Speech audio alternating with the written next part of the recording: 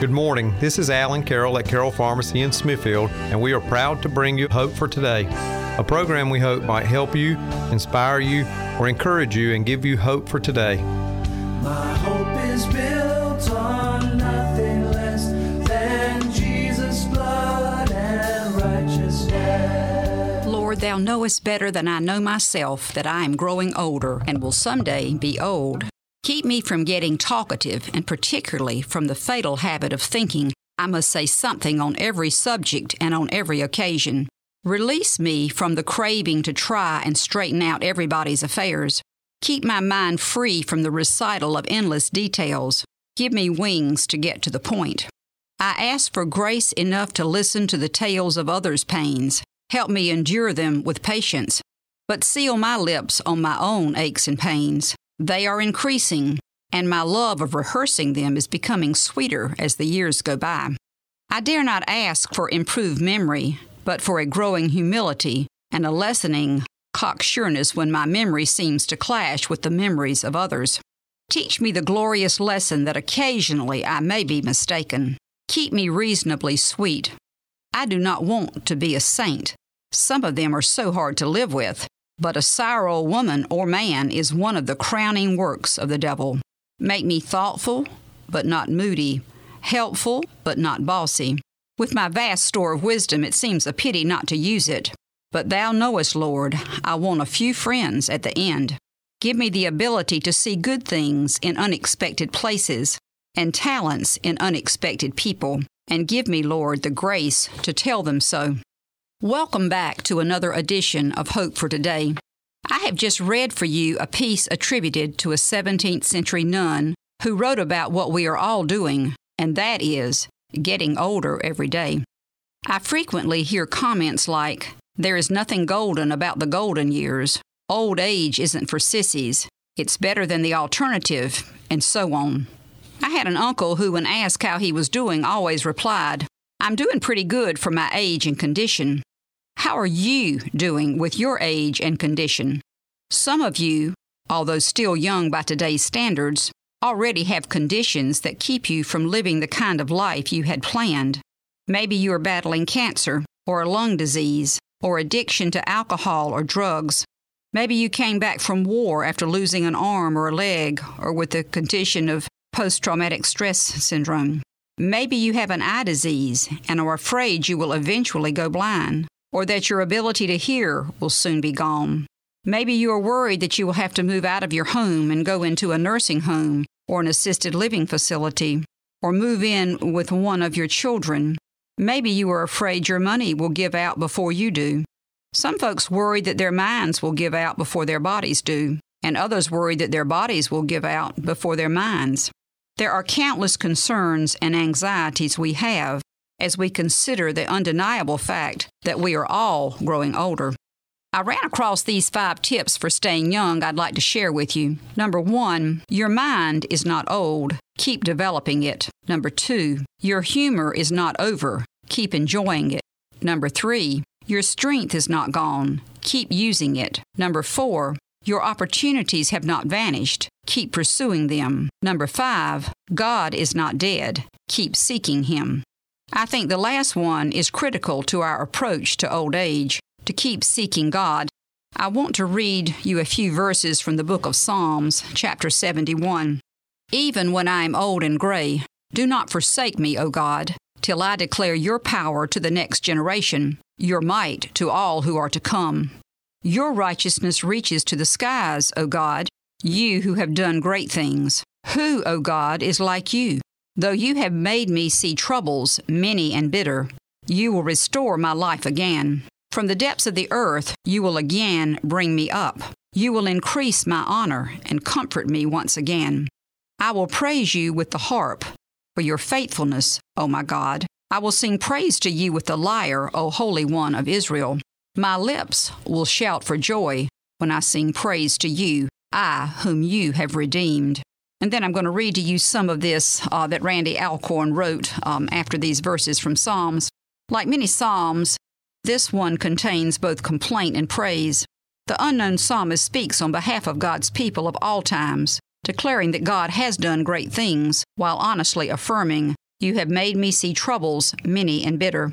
Notice he recognizes not merely that bad things have happened, but that his good God had a hand in them. No sooner does God's child say this than he declares his confidence that his destiny lies not in his many bitter troubles, but in God's sovereign and gracious plan for him. You will restore my life again. From the depths of the earth you will again bring me up. You will increase my honor and comfort me once again. He knows that as surely as God is God, his Redeemer will not forsake him. For the God of purpose has written a grand story, and the final glorious chapter, one that will never end, has not yet been acted out on earth's stage. Psalm 71 joins countless scriptures in assuming the truth revealed in Romans 8:28, that God will, in the end, bring a magnificent outcome to what now, at times, seems dismally bitter.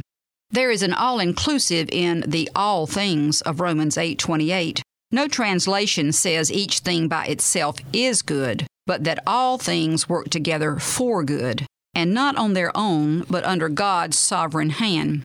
Romans 8:28 declares a cumulative and ultimate good, not an individual or immediate good. This is from Randy Alcorn's book, 90 Days of God's Goodness, and he goes on to say that before his mother would make a cake, she used to lay the ingredients on the kitchen counter. One day, I decided to experiment. I tasted the individual ingredients for a chocolate cake: baking powder, baking soda, raw eggs, vanilla extract. I discovered that almost everything that goes into a cake tastes terrible by itself. But a remarkable metamorphosis took place when my mother mixed the ingredients in the right amounts and baked them together. The cake tasted delicious. Yet, judging by the taste of each component, I never would have believed cake could taste so good. In a similar way, the individual ingredients of trials and apparent tragedies taste bitter to us. Romans 8:28 doesn't tell me I should say it is good if my leg breaks, or my house burns down, or I am robbed and beaten, or my child dies. But no matter how bitter the taste of the individual components, God can carefully measure out and mix all ingredients together and regulate the temperature in order to produce a wonderful final product. When Paul says, "for the good," he clearly implies final or ultimate good, not good subjectively felt in the midst of our sufferings. As his wife Joy underwent cancer treatments, C.S. Lewis wrote to a friend, "We are not necessarily doubting that God will do the best for us. We are wondering how painful the best will turn out to be." Then I want to read you this from Oswald Chambers' book, My Utmost for His Highest. Hang on to the fact that he will ultimately give you clear understanding and will fully justify himself in everything that he has allowed into your life. Now, you got to understand that understanding may not be clear to you until after you have gotten to heaven. So anyway, I just thought I'd read you that from Alcorn's book. And from Isaiah chapter 46, verses 3 and 4, "I have created you and cared for you since you were born. I will be your God through all your lifetime. Yes, even when your hair is white with age. I made you, and I will care for you. I will carry you along and be your Savior." In his devotional book, The Way, E. Stanley Jones has this to say about old age. "We must look particularly at old age. There should be training courses in how to grow old gracefully and happily. We have training courses in how to grow up, but not in how to grow old. They say you are as old as your arteries. Better, you are as old as your mind, and your mind never need grow old. Unlike the flesh, the spirit does not decay with years. Many of the happiest men and women in the world are those in their 60s, 70s, and 80s, happiest and most useful. An old Quaker, 82, with a beautiful face said, 'I am going to live till I die, and then I'm going to live forever. I'm going to live till I die.' Can we keep on living abundantly and creatively till we die, no matter at what age? Yes. Dr. Martin Gumpert, in his book, You Are Younger Than You Think, says, "Idleness is the greatest enemy of the aged and presents them with their ticket to death." Sophocles wrote his famous Philoctetes at age 87. Michelangelo was writing poetry and designing buildings up to the time of his death at 90. Gladstone, Prime Minister of England, was Prime Minister at 83, and he fought the greatest battle of his life then for the passage of a Home Rule bill. Goethe completed Faust, his greatest work, at the age of 81. Ronald Reagan wasn't elected to public office until he was 55. I'm just adding this. This is not in E. Stanley Jones's work, but this is some stuff I found in another place. Ronald Reagan wasn't elected to public office until he was 55. In 1966, he won California's gubernatorial race by 1 million votes. Grandma Moses didn't even pick up a paintbrush until she was in her 8th decade. She cranked out her first canvas at age 76 and painted for the next 25 years, long enough to see her canvases that she had sold originally for $3 now fetch more than $10,000. Laura Ingalls Wilder, author of the series Little House on the Prairie, didn't publish her first novel until she was 65. Harlan Sanders didn't become a chicken mogul, the one that we know and love, until he was 65. By the time he sold the business 12 years later, there were 900 Kentucky Fried Chicken franchises across this country. Benjamin Franklin was one of the framers of the Constitution at the age of 81. Chaucer was age 60 when he wrote Canterbury Tales. Clara Barton founded the Red Cross at 61. And then back to E. Stanley Jones. You are younger than you think. And then I want to read you this little prayer he has here at the end. Oh God, help me to grow old gracefully and beautifully and creatively. Give me the strength and will to bring forth fruit even to old age. May I know in Thee the deathless life and be unafraid of getting old. May I greet it with a song. Amen. Charles Spurgeon says, let us trust in the Lord and keep His way, and He will take care of us. Here is a poem that appears in Spurgeon's devotional book, Morning by Morning. God is God.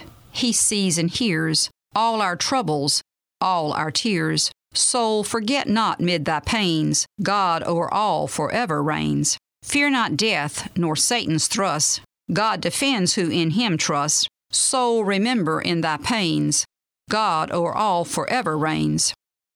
For this life's long night of sadness, He will give us peace and gladness. Soul, remember in thy pains, God o'er all forever reigns. In preparing this morning's program, one verse I kept coming back to over and over was 2 Corinthians 12:9. My grace is sufficient for you, for my strength is made perfect in weakness. In his devotional book, Faith's Checkbook, Spurgeon has this to say about that verse. This is a precious word from our Lord. God's grace is enough for me. I should think so. Is not the sky enough for the bird, and the ocean enough for the fish? He who is sufficient for earth and heaven is certainly able to meet the case of one poor worm like me. Let us then fall back upon our God and His grace. If He does not remove our grief, He will enable us to bear it. His strength shall be poured into us, till a nothing shall be victor over all the high and mighty ones. It is better for us to have God's strength than our own. For if we were 1,000 times as strong as we are, it would amount to nothing in the face of the enemy. And if we could be weaker than we are, which is scarcely possible, yet we could do all things through Christ. I love these verses from Ecclesiastes, chapter 11, verses 7 and 8. It is a wonderful thing to be alive. If a person lives to be very old, let him rejoice in every day of life, but let him also remember that eternity is far longer, and that everything down here is futile in comparison. One of my very favorite devotional readings from Charles Spurgeon is found in his Evening by Evening book, and this is it, and it's from the September 20th reading. It's part of it. The evening of life also has its calls. Life is so short that a morning of manhood's strength and an evening of decay make up the whole of it. To some it seems long, but $1 is a great sum of money to a poor man. Life is so brief that no man can afford to lose a day. It has been well said that if a great king were to bring us a heap of gold and bid us take as much as we could count in a day, we would make a long day of it. We would begin early in the morning, and in the evening we would not withhold our hand. Winning souls is far nobler work. So how is it that we quit so soon? Some are spared to a long evening of green old age. If such is my case, let me use any talents I still retain and serve my blessed and faithful Lord to the final hour. By His grace I will die with my boots on and lay down my commission only when I lay down my body. Age may instruct the young, cheer the faint, and encourage the despondent. If evening has less stifling heat, it should have more calm wisdom. Therefore, in the evening I will not withhold my hand. So I think we can all recognize that we are expected to continue working in God's kingdom as long as we can. We may retire from our secular jobs, but as long as we are able, we should not retire from kingdom work. Remember, the benefits of kingdom work are out of this world. And I want to read you part of Spurgeon's evening by evening devotional from February 7th. We are not called down to the grave, but up to the skies. Our heaven-born spirits should long for their native air, yet the heavenly summons should be the object of patient waiting. Our God knows best when to bid us come up here. We must not wish to hasten the period of our departure. But patience must have her perfect work. God ordains with accurate wisdom the most fitting time for the redeemed to live below. Surely, if there could be regrets in heaven, the saints might mourn that they did not live longer here to do more good. Oh, for more sheaves for my Lord's harvest, more jewels for His crown. But how unless there be more work? True, there is the other side of it, that living so briefly, our sins are the fewer. But oh, when we are fully serving God and He is asking us to scatter precious seed and reap 100-fold, we would even say it is well for us to stay where we are. Whether our Master shall say go or stay, let us be equally well pleased as long as He indulges us with His presence. Spurgeon goes on to say, let your care and wish be to glorify God by your life here as long as He pleases, even though it is in the midst of toil, conflict, and suffering, and leave it to Him to say when it is enough.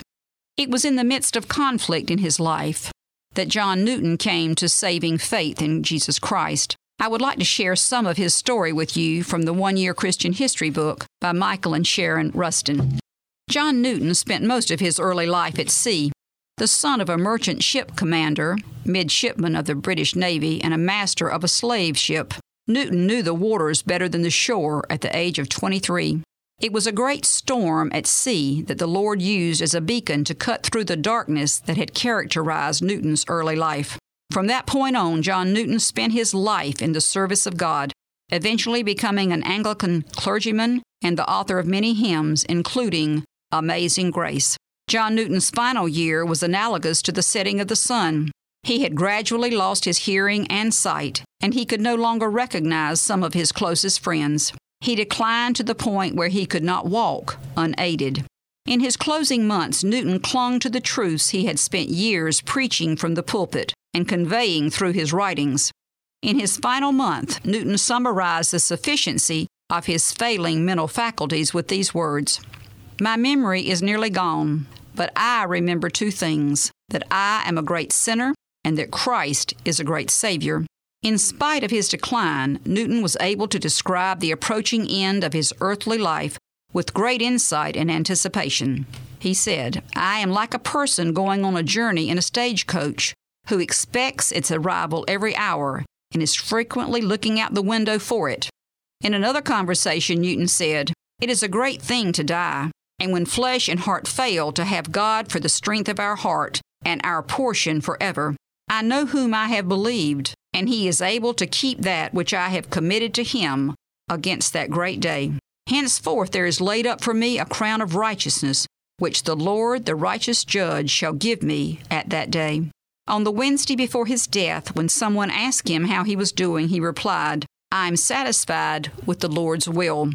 John Newton's final sunset came on Monday, December 21st, 1807, when he died at the age of 83. He was buried in his church of St. Mary Woolnoth, next to his wife Mary and niece Miss Eliza Cunningham. Newton wrote his own epitaph, which is engraved on a plain marble tablet in the church, and I'm going to read to you part of that epitaph. John Newton, clerk, once an infidel and libertine, a servant of slaves in Africa, was, by the rich mercy of our Lord and Savior Jesus Christ, preserved, restored, pardoned, and appointed to preach the faith he had long labored to destroy.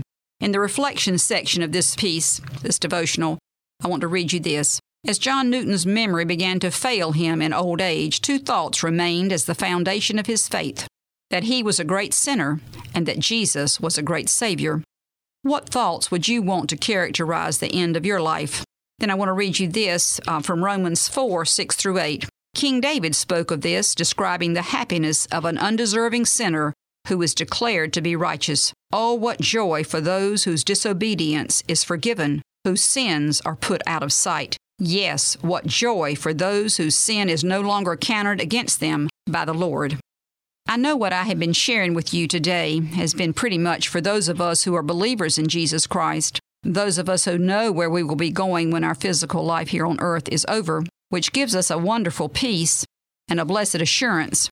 But there may be some of you who are not sure if you're going to heaven or hell, and others of you who are pretty sure you are on your way to hell. And for those of you in the last 2 categories, here is your hope for today. And it is found in John 3:16. For God so loved the world that he gave his only begotten Son, that whosoever believes in him should not perish, but have everlasting life. So that is the good news, whether you are young or middle-aged, or whether you have one foot in the grave. You can make the decision today whether to accept Jesus or not. The choice is yours. Do you need to make that decision today? Listen to what Billy Graham has to say in his devotional book, Hope for Each Day. Preparing for heaven is much like going on a journey. First, you must decide you want to go there. Next, you must purchase your ticket. But wait, how will you purchase it? Can you buy it by being a good person, or going to church, or acting religious, or giving money, or volunteering your time to help others? The Bible says none of these will suffice, because the ticket to heaven is expensive, far too expensive for any human being to afford. Does that mean we can never go there? No. And the reason is because someone else has already purchased the ticket for us. That person was Jesus Christ, and the price he paid was his own blood, shed on the cross for us. Now he offers us the ticket to heaven free and fully paid. Why refuse it? Why try some other way? Jesus' invitation is still open. Come. Whoever is thirsty, let him come. And whoever wishes, let him take the free gift of the water of life. So, whatever season of life you are in, I want to ask you this most important question that Jesus asked each of us, as recorded in the Gospel of Matthew, chapter 16, verse 15. Who do you say I am? Randy Alcorn says that if we get it right about Jesus, we can afford to get some minor things wrong. But if we get it wrong about Jesus, it won't matter in the end what else we get right. Listen to these words from the hymn, In Times Like These. In times like these, you need a Savior. In times like these, you need an anchor. Be very sure your anchor holds and grips the solid rock. In times like these, you need the Bible. In times like these, oh, be not idle. Be very sure your anchor holds and grips the solid rock. In times like these, I have a Savior. In times like these, I have an anchor. I'm very sure. My anchor holds and grips the solid rock. This rock is Jesus. Yes, he's the one. This rock is Jesus, the only one. Be very sure your anchor holds and grips the solid rock. Whatever else, hang on to that anchor. Whatever else, hold fast to him. In closing, I leave you with this verse from the Apostle Paul found in Romans 15:13. May God, who gives you hope, keep you happy and full of peace as you believe in him. I pray that God will help you overflow with hope in him through the Holy Spirit's power within you. Thank you for listening. In times like these, you need a Savior. In times like these, you need an anchor. Be very sure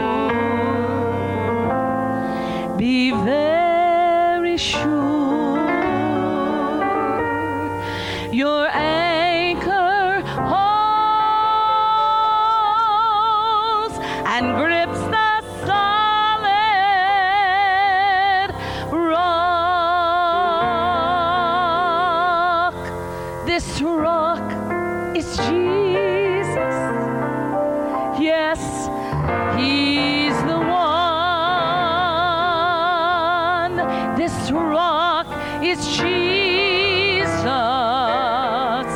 the only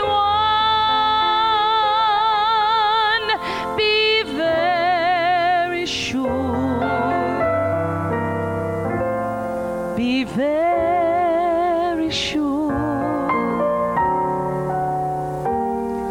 Your anchor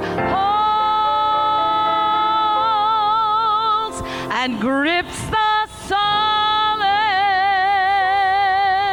rock.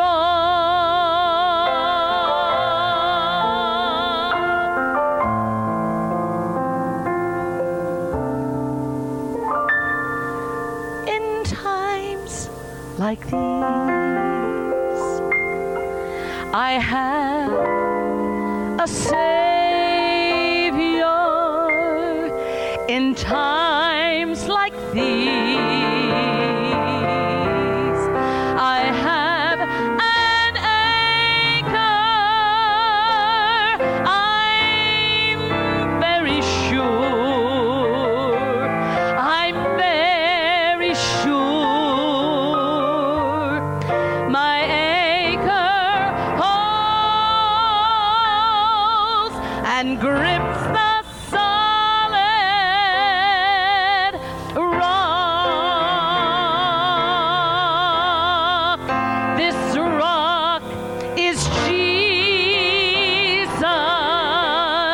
Yes, He's the one.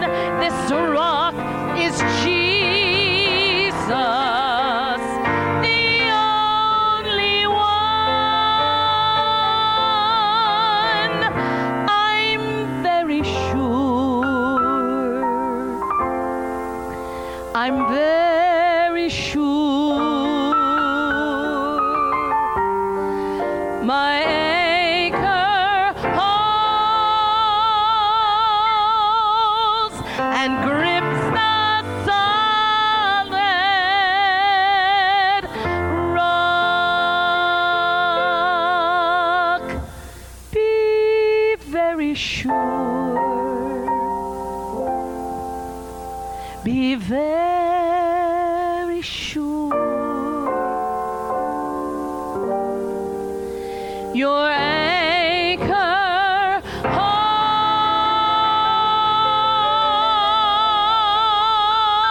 holds and grips the solid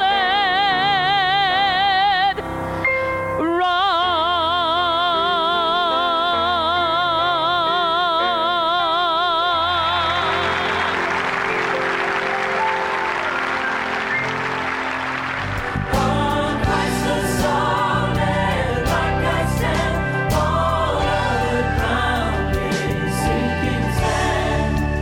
All other ground is sinking sand. You have been listening to Hope for Today, brought to you each Sunday morning by Carroll Pharmacy. We hope the message today has helped and encouraged you.